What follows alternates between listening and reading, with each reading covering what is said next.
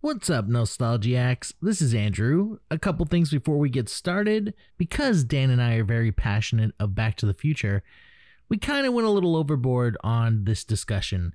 So we've broken it up into two parts. So this will be part A of our discussion, and part B will be released next week.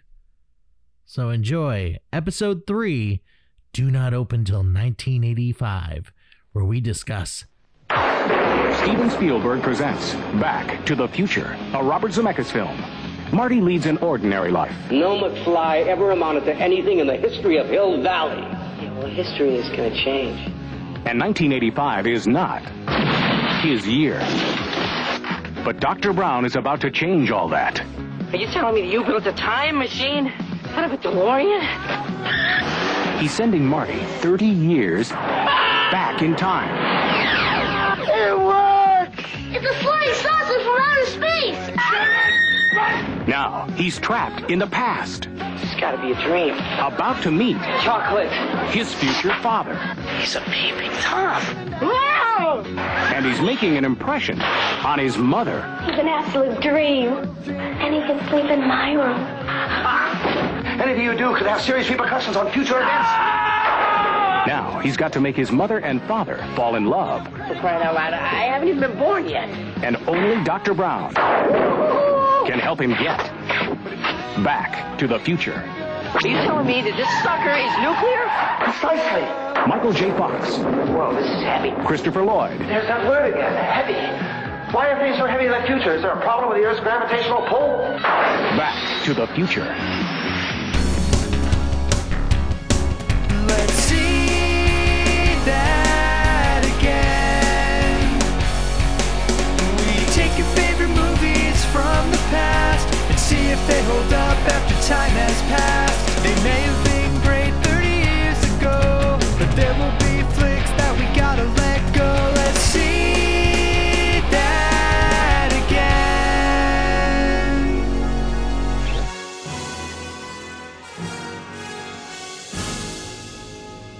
All right, hey gang, we've got a heavy one for you today. It's a tale as old as time. Boy meets scientist. Scientist is murdered by terrorists. He travels back in time, gets a handy from his mom, and makes his dad less of a pussy. That's right, we're talking about Back to the Future. I'm Dan Sullivan. Here's my co-host. Andrew Gonzalez. And this is Let's See That Again, the podcast where we watch nostalgic movies and see if they still hold up today. All right, Andrew, so this is a big one here. Oh yeah. One of my all-time favorite movies, one of the best movies of all time.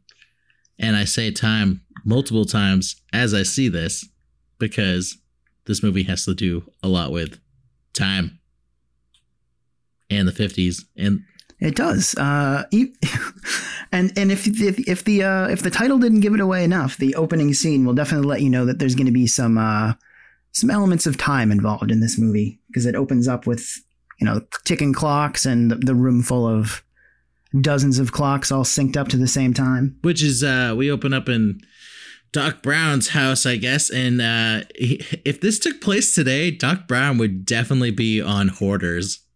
Yeah, we also get a little bit more insight into Doc Brown right away, because they show like some newspaper clippings, so we find out that he was like a wealthy member of the town, and apparently there was like a fire or something like that, right? That he lost his mansion, or did he sell it? What ended up happening was, I don't know if it happened before the fire or not, that he became bankrupt, and there was, a fire, and he ended up selling all the acres of his land that he owned. Oh, that's right. Yeah, it said bankrupt inventor sells 435 prime acres. So yeah, Which, honestly, now that you think about it and we're talking about it, it seems like these things might match up, and they never talk about it in the movie.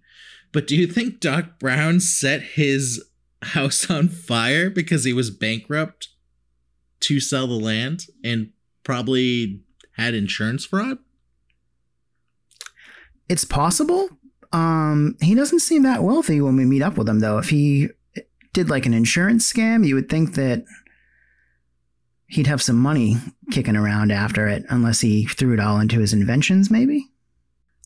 I mean, we do later in the movie see him set a barrel of oily rags on fire. Maybe it was a similar situation to that, but without Marty there to help him, it burned down. I don't know. Well, it is true that they say that every old scientist needs a young boy to hang around with to prevent laboratory fires. Yeah, but only pervy old scientists say that. Which is honestly Marty and his relationship, which they never explain, and it has always been a question of mine, even though this is one of my favorite movies. It's how does was Marty 17? How does I think he's supposed to be 17. Yeah, how does a 17-year-old kid hang out with like a 50-something-year-old scientist?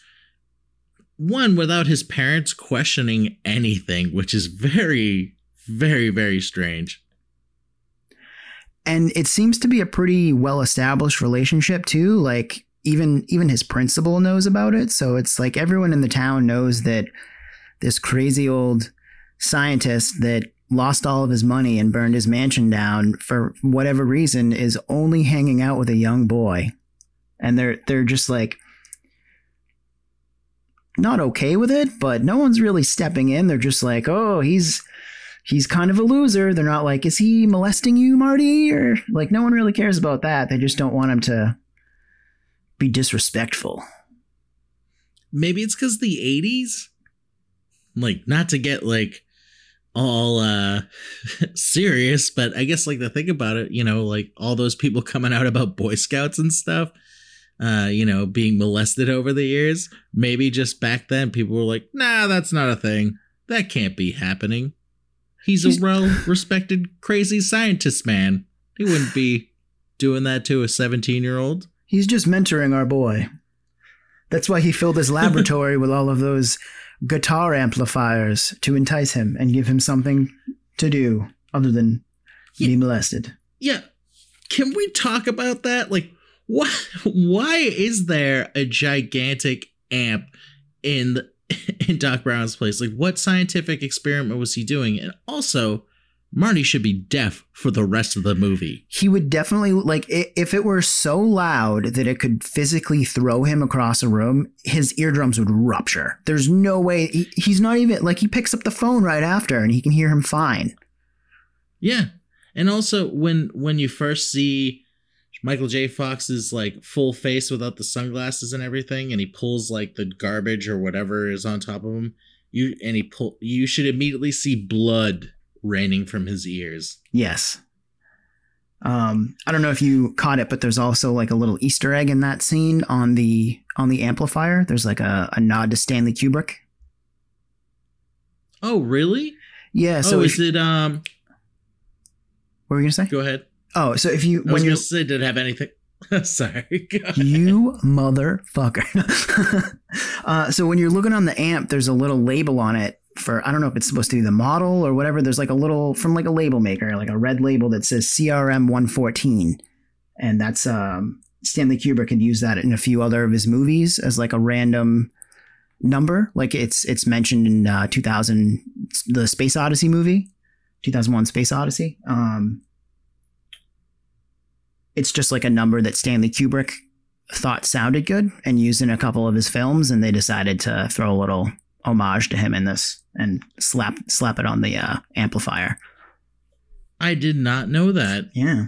There's a lot of in this scene little things. I don't know if you noticed that 1 minute and 2 seconds when they're doing the shot over the clocks. Oh, the guy hanging from the clock?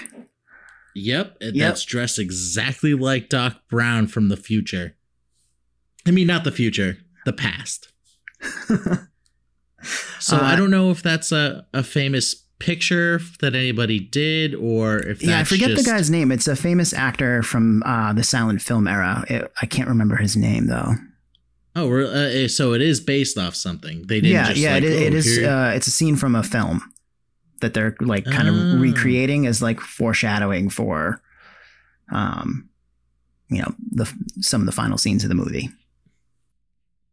When you start rewatching all these old movies and these nostalgic movies and you start to take notes, you really start to pick up on a lot of things that you didn't notice before, on how, especially like things like Burger King apparently had a lot of pull in this movie.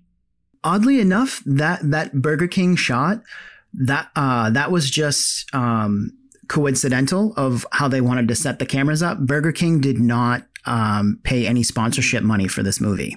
Really? Yeah, but another funny tidbit about corporate sponsorship, one of the sponsors for this film was the California Raisins, and they actually got a partial refund on the money because their logo is painted on a bench at the very end of the movie, and it's obscured, so you can't really see all of it. So when the film came out, they complained. They were like, you can't even fucking see our logo, because, you know, California Raisins swear a lot. And they ended up getting a refund. But Burger King basically got free publicity just because, you know, right place at the right time.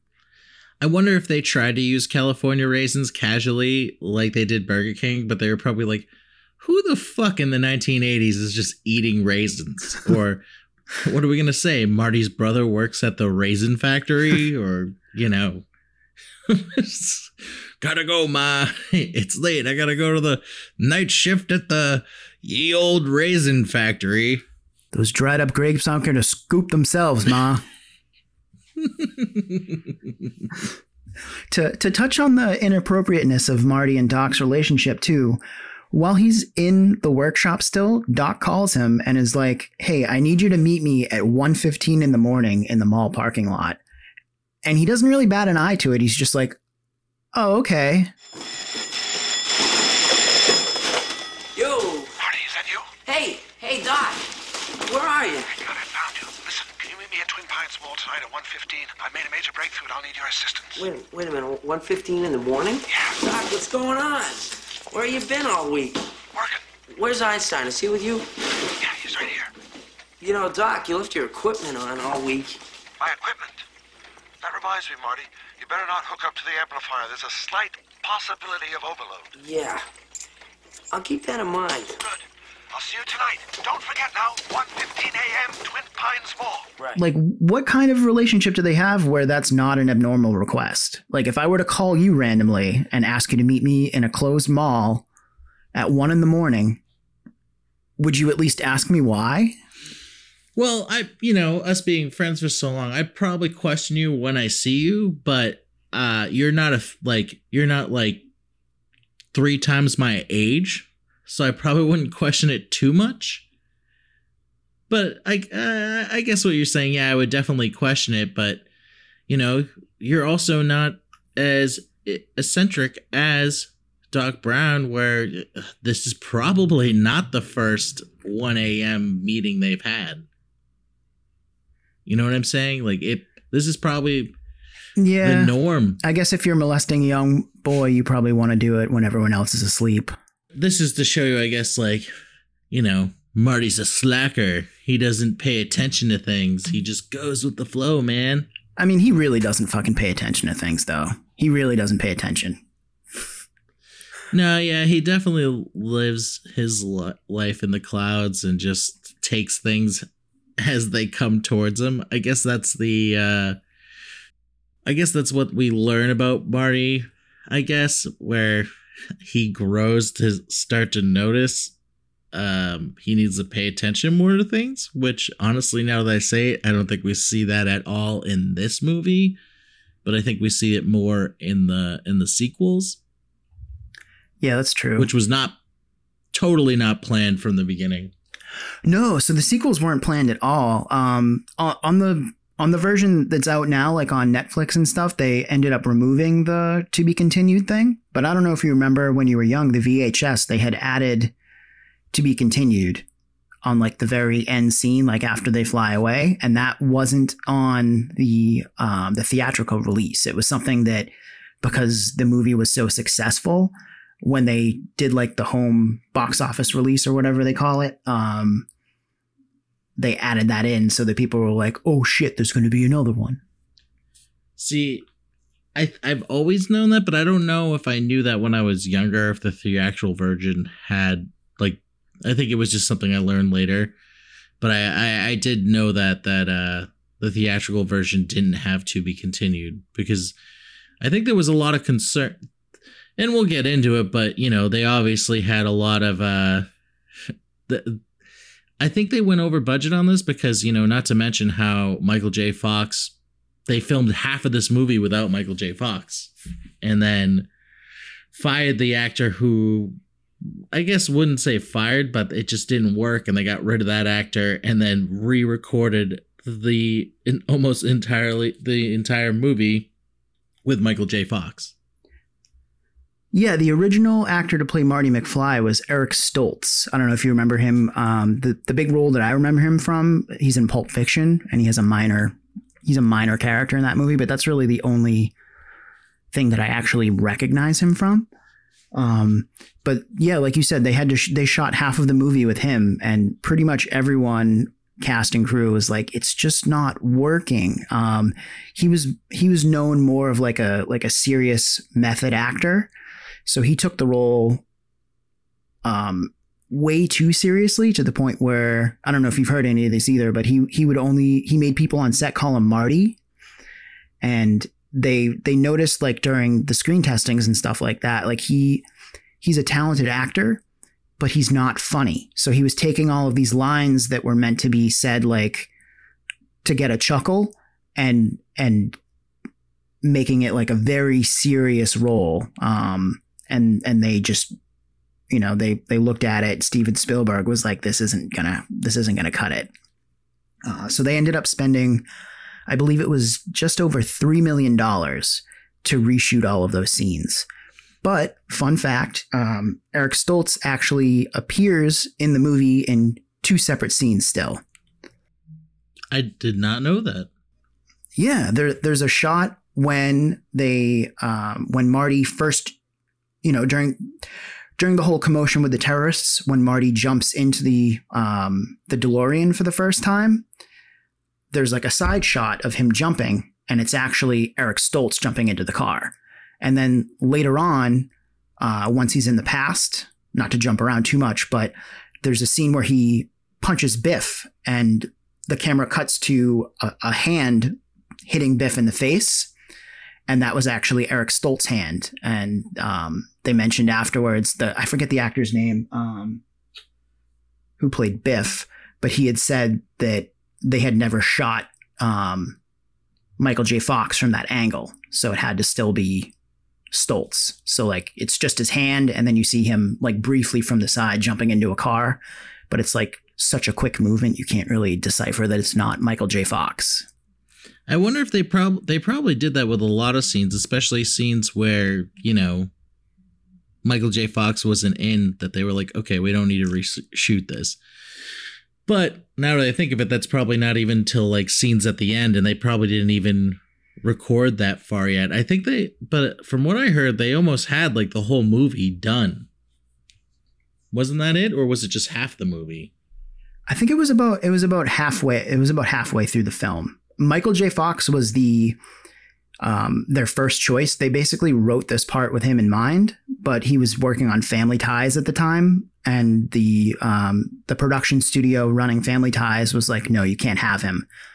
So they cast Eric Stoltz, and then when it wasn't working, they basically went back like on hands and knees, and they were like, please, like, we will work around your schedule. And that's what they ended up doing. So he would shoot on the set of Family Ties from like 9 a.m. until 6 p.m. And then they'd pick him up in a station wagon that they put a mattress in the back of so he could nap in between sets. They'd drive him to Universal Studios. He'd film until probably 1 or 2 a.m. And then they drive him back home, and someone like one of his assistants would literally pick him up and carry him to his bed, and he'd sleep about 2 hours a night. Damn. So the only day shots that they could get when they were making this movie of Michael J. Fox were on Saturdays, because Monday through Friday, they could only record him at night. So they'd have to shoot around everything else. You know what I mean? Like, have all, like, any scenes that he wasn't in, they do during the day. And then when he'd show up, they do the night scenes. And then on Saturdays, they'd get everything in between. You know what? Now that you say that and I think about it, watching it and thinking about that, he does look a little tired, but it does work with the character. It helps work with the character because, you know, he's in another time. He wants to get back and he's afraid that he's going to disappear. He just kind of has this exhaustion that it seems like Michael J. Fox is probably working with. And that makes perfect sense. Yeah, there's a quote from him at the time where he says, "I'm 22 years old. What do I need sleep for?" Talk about burning the candle at both ends, though. Like, imagine that you're on one of the most popular TV shows and you have to record every day during the day. And then you get whisked off to New York, Universal Studios to make arguably one of the biggest movies of the decade. Yeah. And that's crazy, man. Like, good for him. And this definitely skyrocketed his career for a very long time. And oh yeah, I don't know if while this stuff was going on too, before they announced Michael J. Fox coming in, I saw a documentary where Christopher Lloyd was just saying how, you know, nobody knew that it was going to happen until they called the whole cast into like the big shooting room, and except what was the actor's name who played Marty? Eric Stoltz. Eric Stoltz was the only one not there. And he said he'll never forget like the silence that hit the room when, you know, you're working with someone every day, you're doing all these lines, you're recording, like you're not just running lines with somebody, you're actually filming, and then to hear an announcement that they've been let go and will be replaced. He says he's never experienced anything like that. And it was, you know, he said like working with Michael J. Fox was amazing and he was great, but he said it was just a shock, you know, to have that happen. Oh, I can imagine, especially when you're so far into the production already, to have literally the star replaced. Like, that is unheard of. What was it? So there was a rumor for a while that the way Eric Stoltz was let go was he was on set and Steven Spielberg was like, "I need to talk to you for a minute, Eric." And he was like, "I'm Marty." And there was like a awkward pause and he went, "No, you're Eric and you need to leave." Years later, Spielberg ended up coming out and saying that it wasn't factual, but that would have been quite an awkward interaction. It could have still happened because, again, I think that makes Spielberg look like a dick, and Eric Stoltz would probably be the best one to actually debunk that. So it could still be true. That's true. You know, but yeah, if you don't recognize who Eric Stoltz is in Pulp Fiction, he's the redheaded dude with the beard that has the adrenaline shot when Uma Thurman overdoses. Oh, that guy. Yeah, so imagine him as fucking Marty McFly. It'd be weird as shit. I don't think that would have really worked, but who knows? There's a cut out there somewhere, and I'm surprised it hasn't leaked yet with everything that you can find on the internet, but somewhere out there, and I'm hoping one day that it just gets leaked on the internet or somebody finds it, you know, and we get to see the actual shots with Eric Stoltz. Like, we get to see kind of like a different type of this movie, but who knows? Again, like I said, I'm still shocked that that's not available already. I mean, we almost had a completely different Jennifer as well. I don't know if you know anything about what happened with that actress.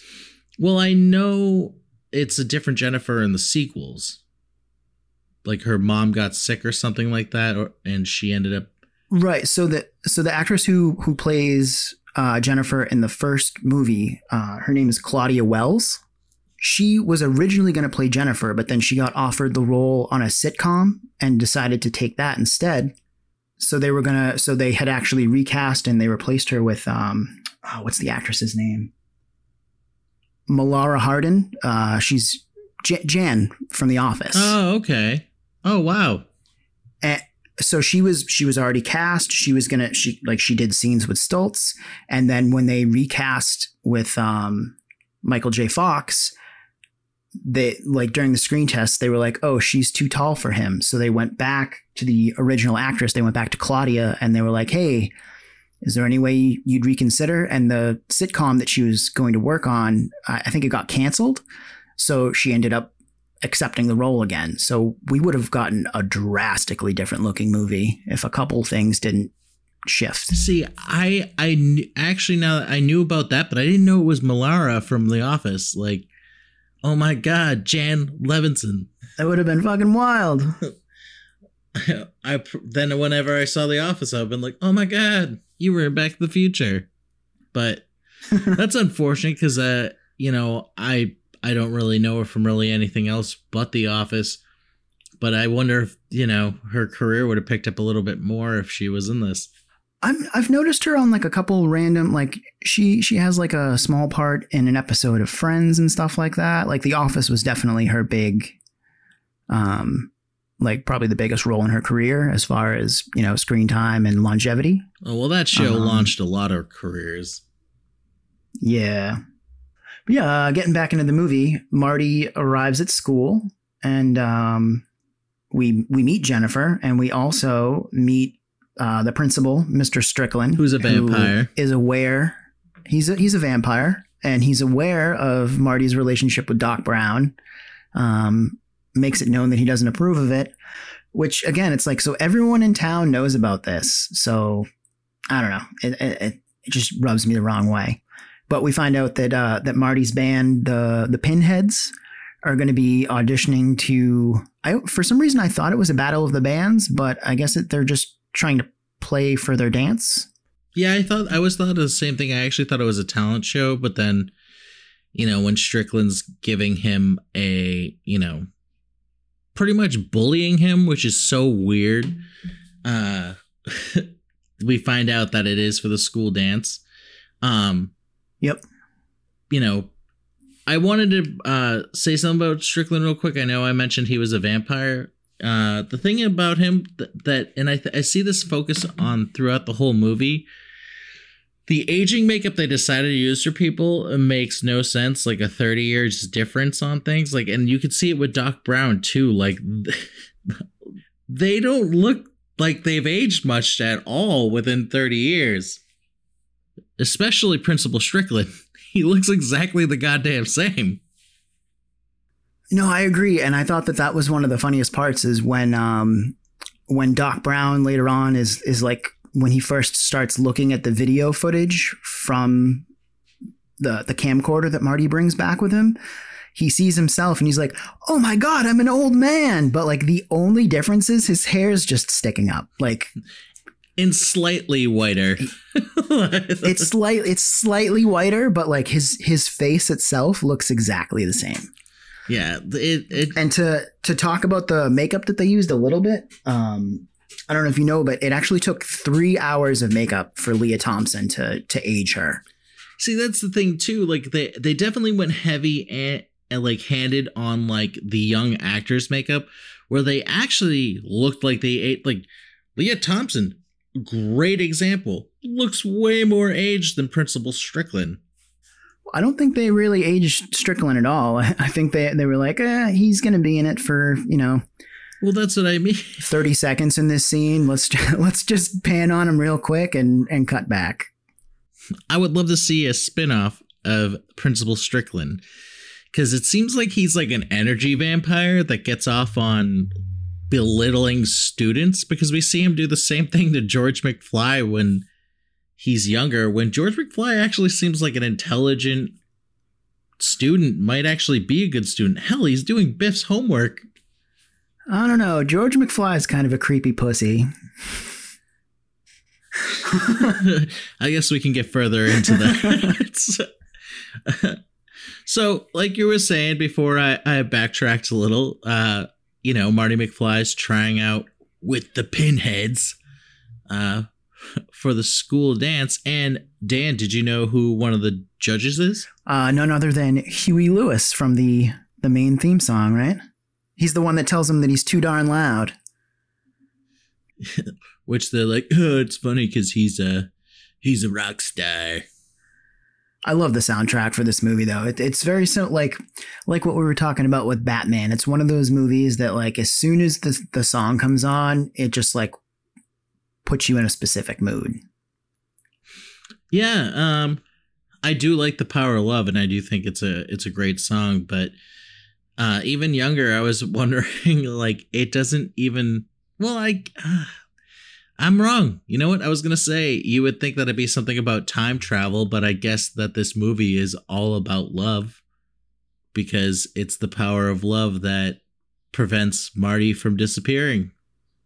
And from banging his mom. From banging his mom. Which we'll get to that. Well, it doesn't happen, but... Not on camera, anyway. So, describe to us further on what happens, Dan.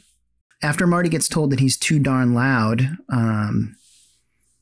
he leaves school with Jennifer. He looks at some 80s babes' butts as he's talking to her.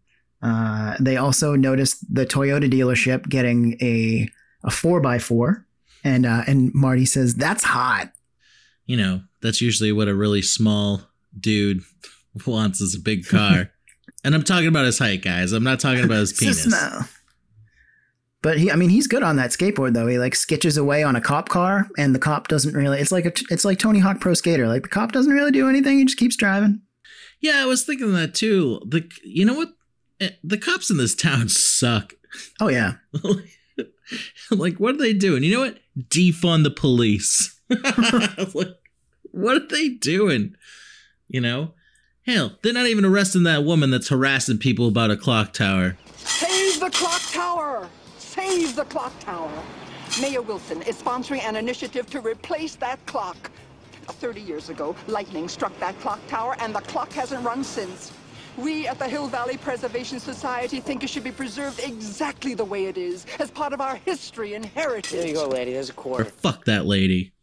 And then when Marty gets home, we find out that Biff crashed his dad's car while drunk driving, and the cops just let him get the car towed back without any kind of, like, he even says, "Who's going to pay my dry cleaning bill? I spilled beer all over myself." So the cops show up to a car accident. Someone's covered in beer. They don't even own the car, and they let them just leave. It's kind of messed up that that George McFly let his like childhood bully him all the way up until like he's older, where they work at the same place, and again is doing the same stuff while the bully gets the promotion. It's kind of weird saying this about a movie about time travel, but this is the part of the plot that doesn't make sense to me.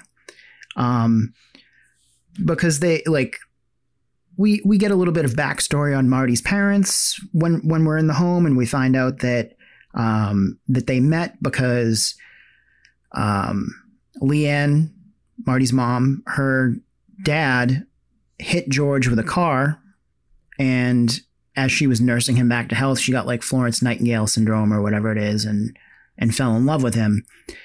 But if Biff was already bullying George to the point where he would just do whatever he said, and he was already borderline raping Leanne, I'm sorry, Lorraine?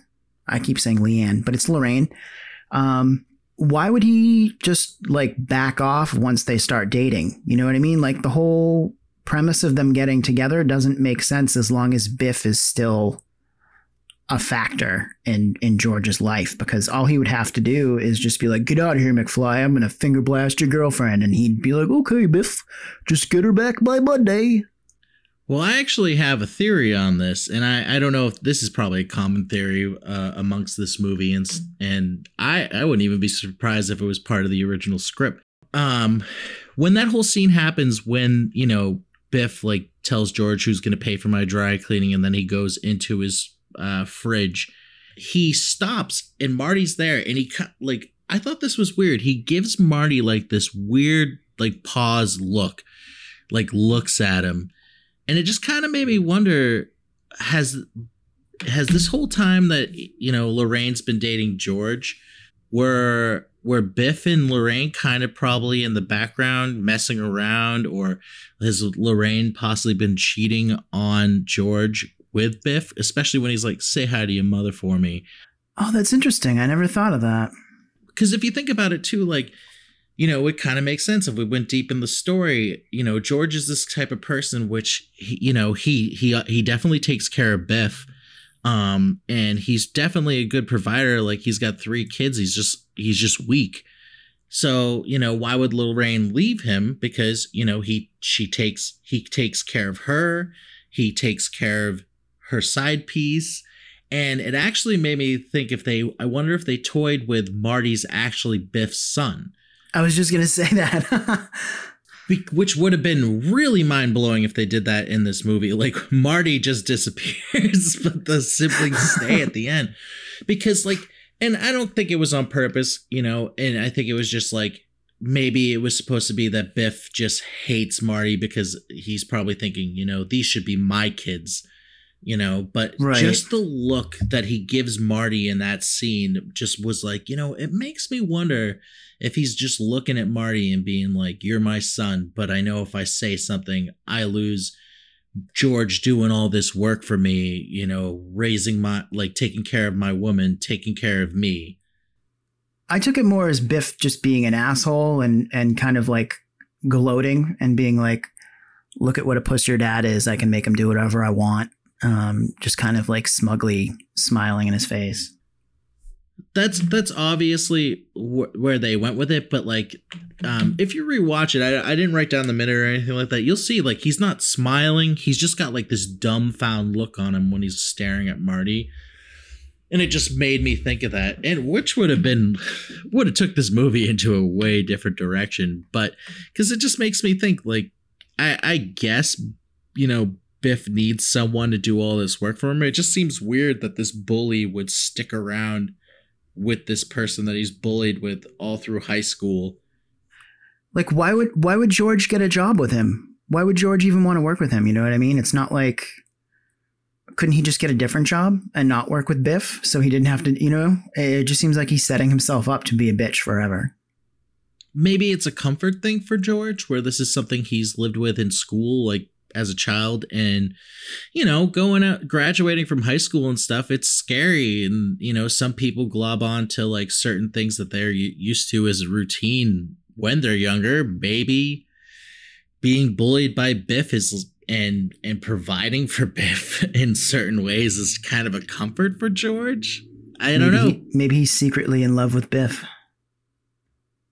Maybe him and George are fucking on the side. Yeah, maybe he just likes he kind of gets off on being abused. So he's like, oh, Biff, call me a butthead. Lorraine's just a front to be like, I'm straight. I have kids. 80s wasn't really a big time. It was a little bit more open about being gay, but actually it was from the 50s. So yeah, Lorraine's just his beard. Because Lorraine's clearly not happy. No. Because, when we get to the next scene and they're drinking, she's just drinking vodka. Like, she's an alcoholic in all the dark timelines. Oh, yeah. She's just got a drinking problem. But did you know that when Biff says butthead in that scene, that was actually ad-libbed?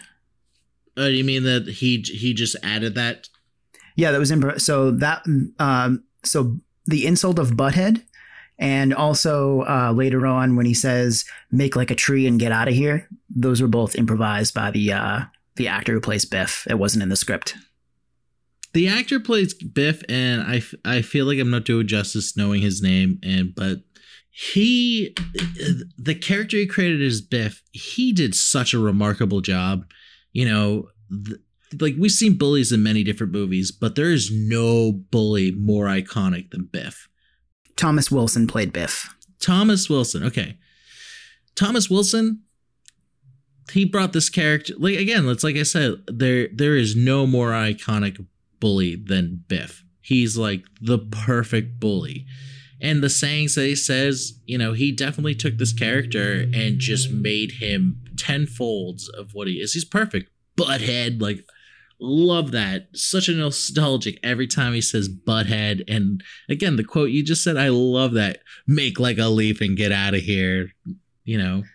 I feel like everything about this movie is iconic. Like, even like just the soundtrack, the costume design, the casting. it's perfect. Like, there's really nothing that I would actually change about this movie.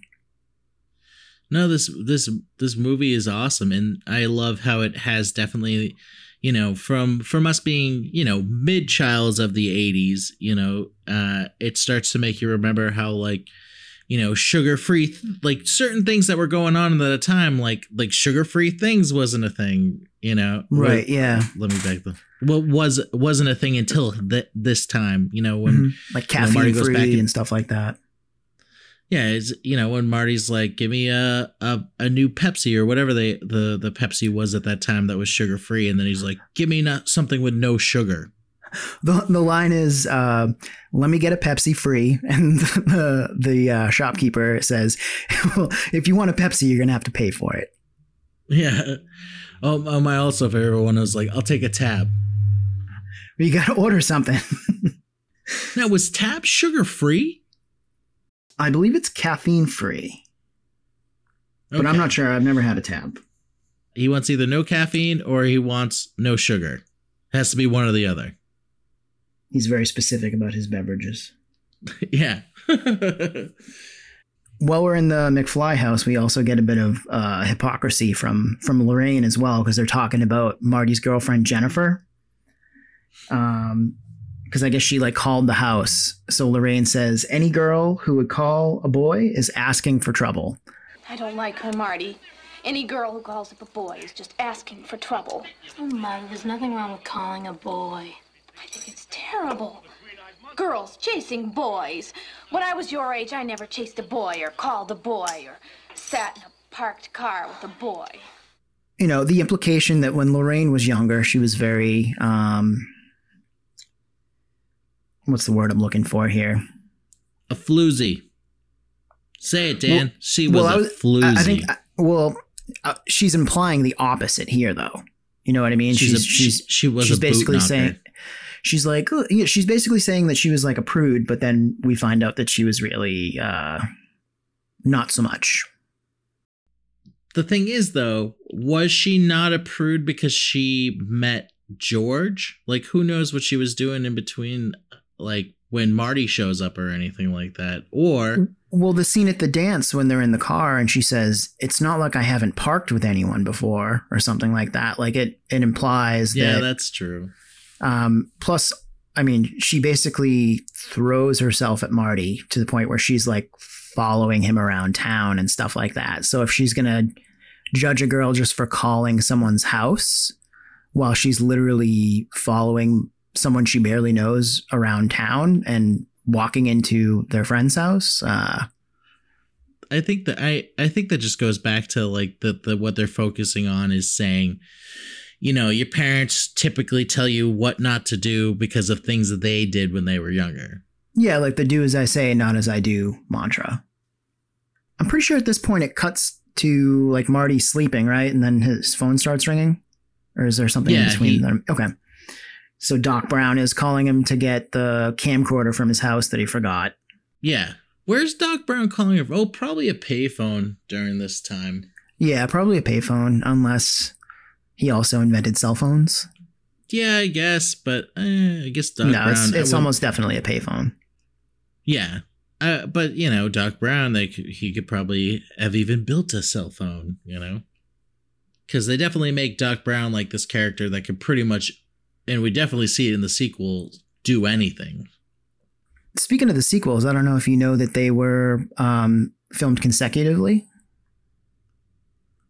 Like you the mean second, like, it was just one long shoot.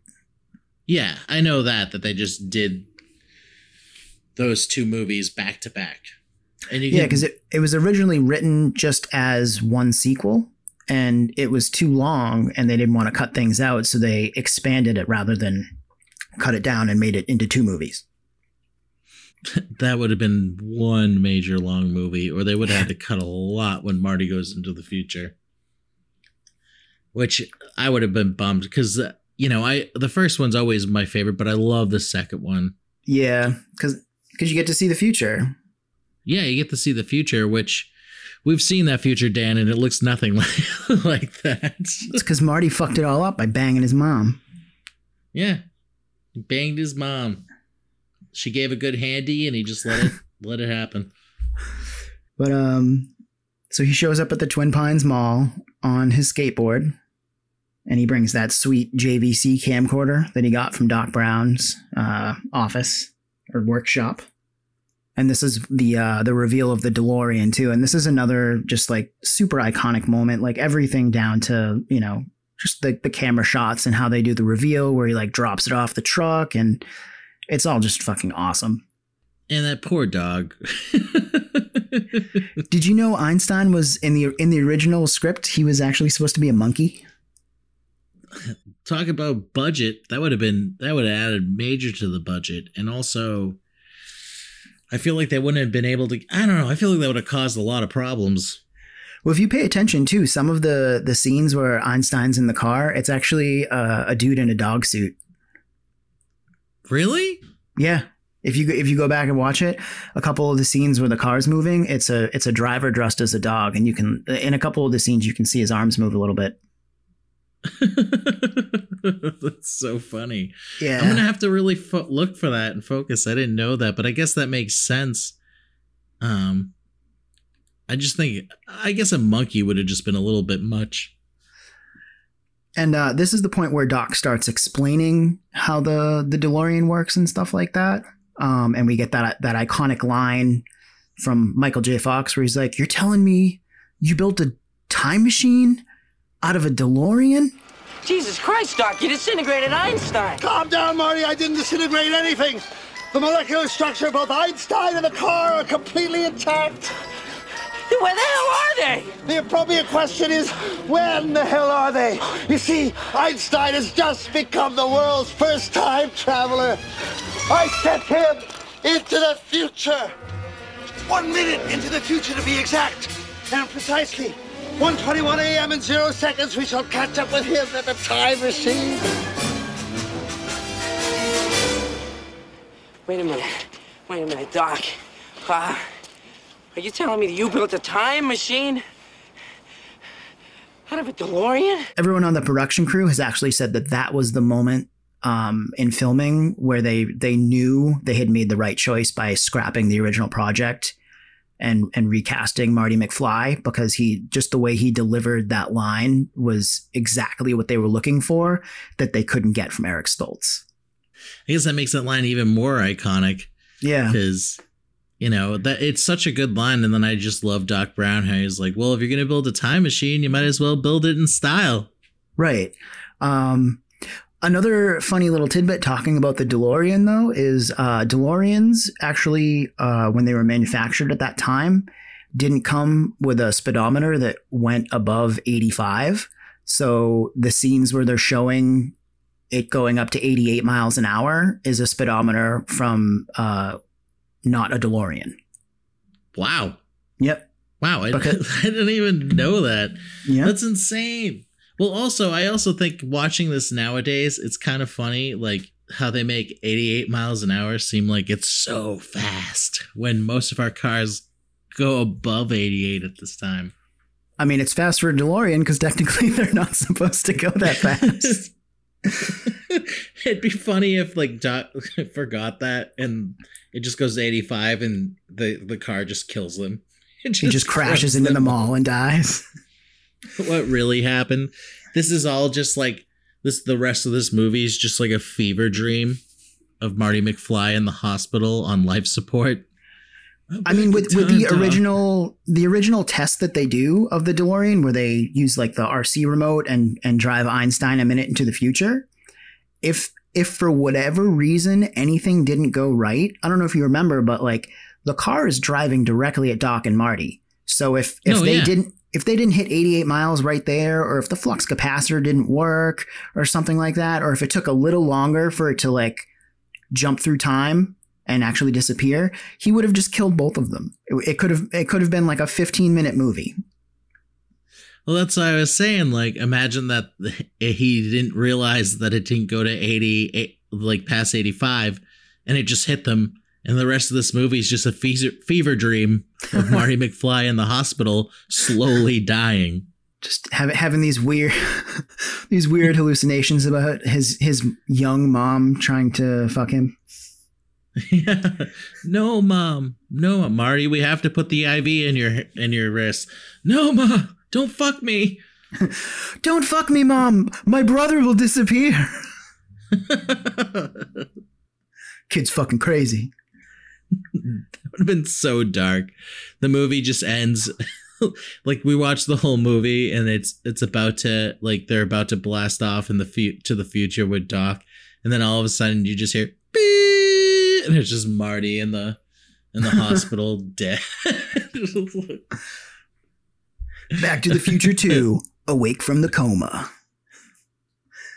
I mean, I don't know if you recall that when there's a scene where Doc's like showing Marty how the time machine works too, and he reprograms a couple different dates in before they settle on November 5th, 1955.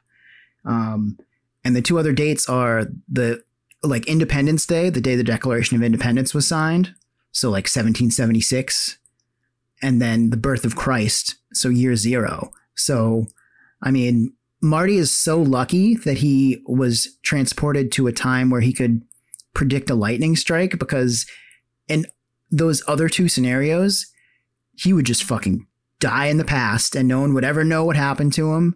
And, the cops would probably show up to the mall and see a dead, his dead older friend and never find Marty again and just assume that it was like he killed Marty and buried him somewhere and shot himself in the head to get away from going to jail. You know what I mean? It wouldn't have looked good for Doc Brown. No, not at all. Not at all. But also, you really think the cops would have came? Because, I don't know, man. In these next couple scenes, it is such a shocker that there is not one police officer around at all. Well, I'm not saying they'd come right away, but I mean, how many days do you think a dead body could sit in a parking lot before someone says something? That's true. No, especially at a mall. And this was, the mid 80s where malls reigned supreme. Yeah. They need full capacity in that parking lot. No, yeah, definitely. So you are right on that. But I will stick to my guns, no pun intended, that after this whole DeLorean scene and the Libyans show up, it is a 100% shock that there is no mall security, there's no police officer, as machine guns and cars are flying down the street and being shot at. This part of the movie also made me realize that I have no actual idea what plutonium looks like. I'm pretty sure it's not just a red liquid, but I don't know. I think it's because of The Simpsons. I always just assumed that it would be green. Right. Like some sort of, I don't know. I assume it would be a solid material unless they're just like, because he does say 1 pellet per trip or something like that. So maybe that's like some sort of coolant to keep it from, I don't know. But it just looks like a tube of red liquid. I'm kind of, actually I'm going to look up be quick about it, but plutonium, and see if I can see what it looks like. You're going to end up on a federal watch list. Yeah, it looks red, but I guess I'm seeing it in solid form, but then I'm also seeing it in metal form. So I think it's red because it's heated up. Okay. And there's also a scene from Amazing Spider-Man where Spider-Man's got plutonium in his hands, and the actual container looks like it's from The Secret of the Ooze, and then has just red in it. Okay, so maybe it is red. Okay. But it's the movies, so who knows what they're, they probably don't even know. Well, I know they did. The writers actually, because who wrote it? The director, Robert Zemeckis and Bob Gale both wrote the movie together. But they did consult with scientists on certain terms and things like that, which is there's actually a funny story about the 1.21 gigawatts, because the scientist that they consulted with mispronounced it. It should be gigawatt, but because he was really the only authority that they had on how to pronounce it. It just made it into production. No. This sucker's electrical. But I need a nuclear reaction to generate the 1.21 gigawatts of electricity. What did I just say? The flux capacitor stores... This sucker's electrical. But I need a nuclear reaction to generate the 1.21 gigawatts of electricity. 1.21 gigawatts! 1.21 gigawatts! Great Scott! What the hell is a gigawatt? Do you think there was any like scientists that dealt with like plutonium and stuff in the movie theaters watching this movie, and they heard gigawatts and was like, no, it's gigawatts, you fool, you idiot, inconceivable.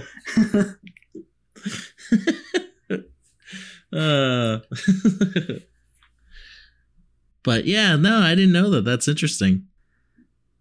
And I also like the line where Doc's like preparing for his trip into the future, and he says like he's allergic to synthetic fibers or whatever. So he asks, he's gonna bring underwear, and he says, "Who knows if they'll have cotton underwear in the future?" hey, he's got to be prepared. I don't want my balls itching, Marty.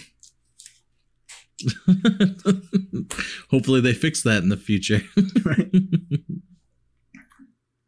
But then we get interrupted by the Libyans in their murder Westphalia bus. I do think it's funny that he sold them a bomb that had pinball machine parts in it, and didn't expect them to try to like find out. Which makes me wonder, did they attempt a terrorist attack like a day before this, and then it just didn't work? So now they're going to find him. Yeah, they must have. Sounds like a pinball at the beginning machine. At the very beginning of the film, there is like a radio broadcast that says, it talks about the missing plutonium, and they say that a Libyan terrorist group has taken credit, but like the Pentagon or the FBI or something like that is denying claims that it was stolen. So it's like the government's trying to cover up that they fucking lost a bunch of plutonium. That must mean that a terrorist attack might have already happened. But I just feel like you must be a terrible terrorist. And I guess terrorists do that nowadays, that, you know, they want to do something, but then if they haven't even acted yet, they're just like, we stole the plutonium. We're going to blow something up, but we're not going to tell you where. God damn it, it's just another pinball machine. These goddamn inventors. on paper, in pretty much any other movie, I feel like Doc Brown would be a villain. Because he's like an old, independently wealthy, eccentric scientist that is like socially isolated except for contact with an underage boy, and he has ties with international terrorists. And talked about it like it was just like he was reading the newspaper, like, oh yeah, I had these terrorists steal me plutonium and I just built them a bunk bomb. It's fine. Look at my invention. These fucking pussies, they thought I was going to build them a bomb. I'm just going to go through time and shit on them. Fucking idiots. Well, I guess if you... he's definitely insane, but I guess if you have a time machine that you think is actually going to work, like he was pretty sure of himself that he can go back and fix it, or he did not plan on coming back at all. So what would have happened if the Libyans showed up a minute later and Doc Brown got, his clean undies and went through time? Marty would just get gunned down in the parking lot. Oh, yeah. Oh, big time. But also, I think Doc Brown didn't expect the Libyans to catch on so quickly, but still, Marty still would have been fucked, because they would have went to his house, realized that he hangs out with this kid, and they would have gone right to Marty's house and questioned him where Doc Brown is, and probably murder his whole family. Right. And it's not even like he was trying to be covert about where he was or anything like that, because the truck that they unload the DeLorean from says like Doc Brown Enterprises or something like that on the side of it. Also, that makes me think of this too. So this whole worked, and if Doc Brown wasn't gonna go back, like we'll stay in the future or something like that, and decided to try to sell this to somebody, wouldn't they question where the plutonium came from? They wouldn't be like, oh, so yeah, but you have a great invention. We don't care where you got the plutonium from. It would definitely be a major question. Yeah, I suppose. I mean, I think the bigger headline would definitely be the time machine, though. Yeah, but you don't think the government would be like, so where'd you get all this plutonium, buddy? like I don't know. Like I really don't think that would have been a sweep under the rug that they're just like, I got it from the future. Yeah, true, I guess. It'd be like, oh, not only that this guy built a time machine, he used plutonium that he worked with terrorists to steal. Okay, we have a supervillain in the making. Like you said, Dan, Doc Brown. Doc Brown's not really a good dude. He's like the uncle of Elon Musk. That's the best way to put it.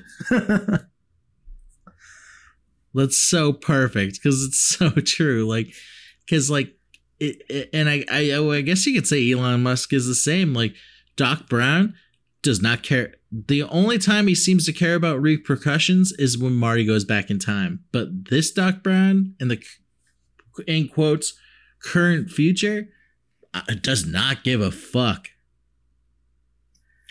There's actually a whole like a fan theory. There's a whole fan theory about how Doc Brown doesn't actually like honor the like the rule that he sets up with Marty about not interfering with time. Like not so much in this film, but in the sequels, there's a lot of instances where he saves Marty like just in the nick of time that he wouldn't have known where Marty was unless in a previous timeline he had died. Like there's a scene where like for example, where in the dark Trump Tower timeline where they're on the roof and Biff's going to shoot him and Marty just jumps off and lands on the DeLorean. There's not a lot of there's not a lot of ways that Doc Brown would have known to be right there, right at that time, unless there was some reality where he didn't get there and Marty was killed. So a lot of people think that he's actually just a hypocrite. Oh, that definitely had to have happened. Come on, think of the sequel definitely. How Doc Brown knows precisely where his son's gonna be, where it like tells Marty every single point of his future life of where to be. To the point where he can predict the weather at one point. Yeah. So Doc Brown definitely probably revisited that timeline multiple times. Mm-hmm. Yeah, after this, it's like I said, future Doc Brown doesn't give a shit about the repercussions of the future. It's definitely his past self that even the third one alone. Come on, how much future did they change there? He fucks a lady from the past and brings her to the future on a train. So it's like you're not going to screw up anything by doing that, dude. Come on. And also like making like extreme technologies within that timeline, and you're not thinking that's going to like change the future because. Come on, there's no way Doc Brown built all that stuff by himself. He would have had to have had assistants that took on that information and technology to build different things within that past. Yeah, that's so true. I was just thinking of the fact that he got someone from 200 years in the past pregnant. He's telling Marty like, be careful who you talk to. You don't want to fuck up time, and he's just fucking popping out kids in the West. But I digress. Yeah. We're definitely going to have to do the sequels at some point. Oh, yes. I think it's and this movie is far from perfect too. when it comes to like time travel, because let's be honest, time traveling stuff is always a very like hard thing to write and put into things, and there's so many theories, especially since it's like technically like not a real thing. Like you don't like there's so many theories and stuff. Yeah, it's really hard to write a time travel script without like contradicting yourself or anything like that. Yeah. Because again, there's so many theories, there's so many things like, you know, if you can actually change the time, or if you end up getting stuck in different parallel universes, it goes on. But I will say this though, the sequels definitely make it a little bit more easy to pick out and make fun of, because they definitely go a little bit more overboard in contradicting themselves, where I feel like in the first one, they definitely, I think, really focus more on watching their steps on what they needed to do. Even though, like I said, it's not perfect, but I felt like they were a little bit more cautious in the first one. Right. No, I agree. So they end up gunning down Doc Brown. Spoiler alert. Marty jumps into the... Yeah, I know. I don't think we're going to see him again in this movie either. He's pretty dead. So Marty starts driving around in a stolen car, and the Libyans are pursuing him, and for some reason their gun decides that it's just going to repetitively jam, so they pull out a rocket launcher, which I don't know why they wouldn't have just started with a rocket launcher, because then they could have just shot Doc Brown's truck and killed both of them, but, you know, I'm not going to tell a terrorist how to terror. I guess it's a little less noisy shooting a machine gun. Hey, we don't know how Libyans work. But this is another example of what I was saying about how Marty doesn't really listen that well, because as he's driving around, he says, let's see if you can do 90. So it's like he didn't remember what happens when you hit 88. And he travels through time. And even though Doc Brown was just telling him, like, literally 3 minutes before the terrorists show up, he's saying, all of this land used to be farmland. He's showing him that he set it to November 5th, 1955, which is also a date that his parents were talking about earlier that fucking day. And he just doesn't understand what's going on. Like, he stops the car and he's still just super confused. Like, what did you think the whole explanation about the time machine was bullshit? What did you think happened to the dog? Like, he just had a full-on demonstration of what it did, and he still doesn't seem to understand it once it happens for like a couple minutes. Like, it takes him a little while to realize that he went back in time. It's Andrew from the future. That ends our conversation of Back to the Future Part A. Join us next week where we discuss Part B, where Marty is now in the future and trying to get his parents to bone. Trying to bring him to that bone zone. So make sure to tune in next week on Let's See That Again, the podcast where we watch nostalgic movies and see if they hold up today.